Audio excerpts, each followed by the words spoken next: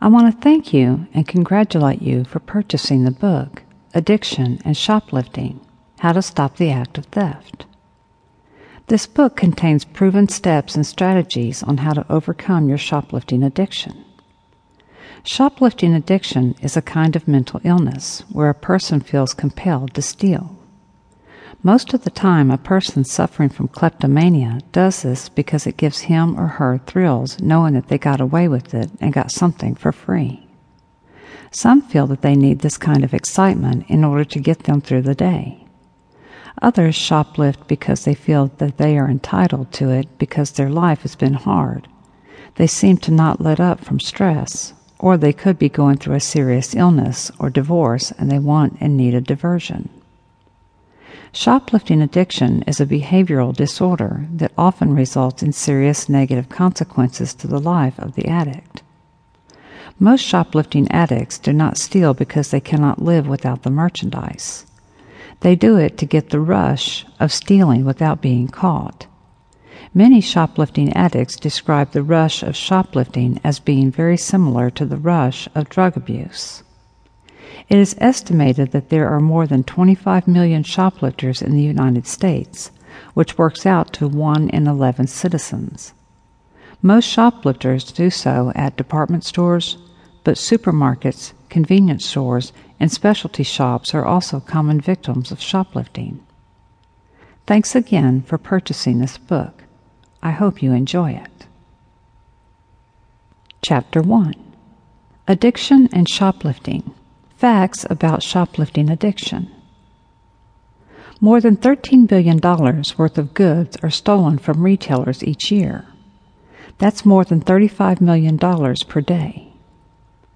There are approximately 27 million shoplifters, or 1 in 11 people, in our nation today.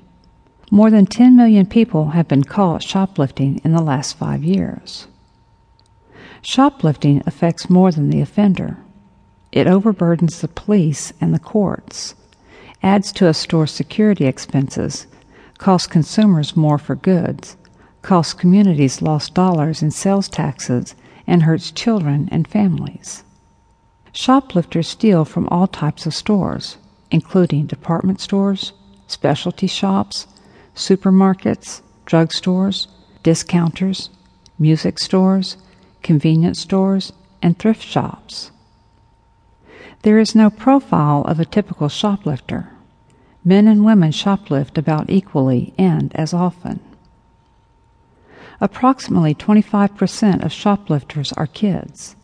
75% are adults. 55% of adult shoplifters say they started shoplifting in their teens. Many shoplifters buy and steal merchandise in the same visit. Shoplifters commonly steal from $2 to $200 per incident depending upon the type of store and items chosen.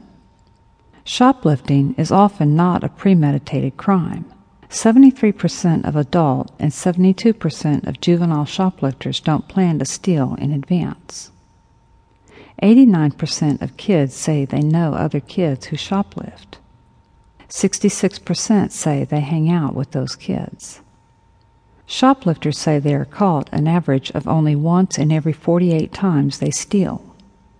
They are turned over to the police 50% of the time.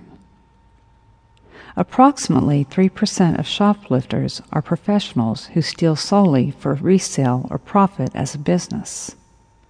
These include drug addicts who steal to feed their habit, hardened professionals who steal as a lifestyle, and international shoplifting gangs who steal for profit as business professionals. Approximately 3% of shoplifters are professionals who steal solely for resale or profit as a business. These include drug addicts who steal to feed their habit, hardened professionals who steal as a lifestyle, and international shoplifting gangs who steal for profit as business. Professional shoplifters are responsible for 10% of the total dollar losses. The vast majority of shoplifters are non-professionals who steal not out of criminal intent, financial need, or greed, but as a response to social and personal pressures in their life. The excitement generated from getting away with it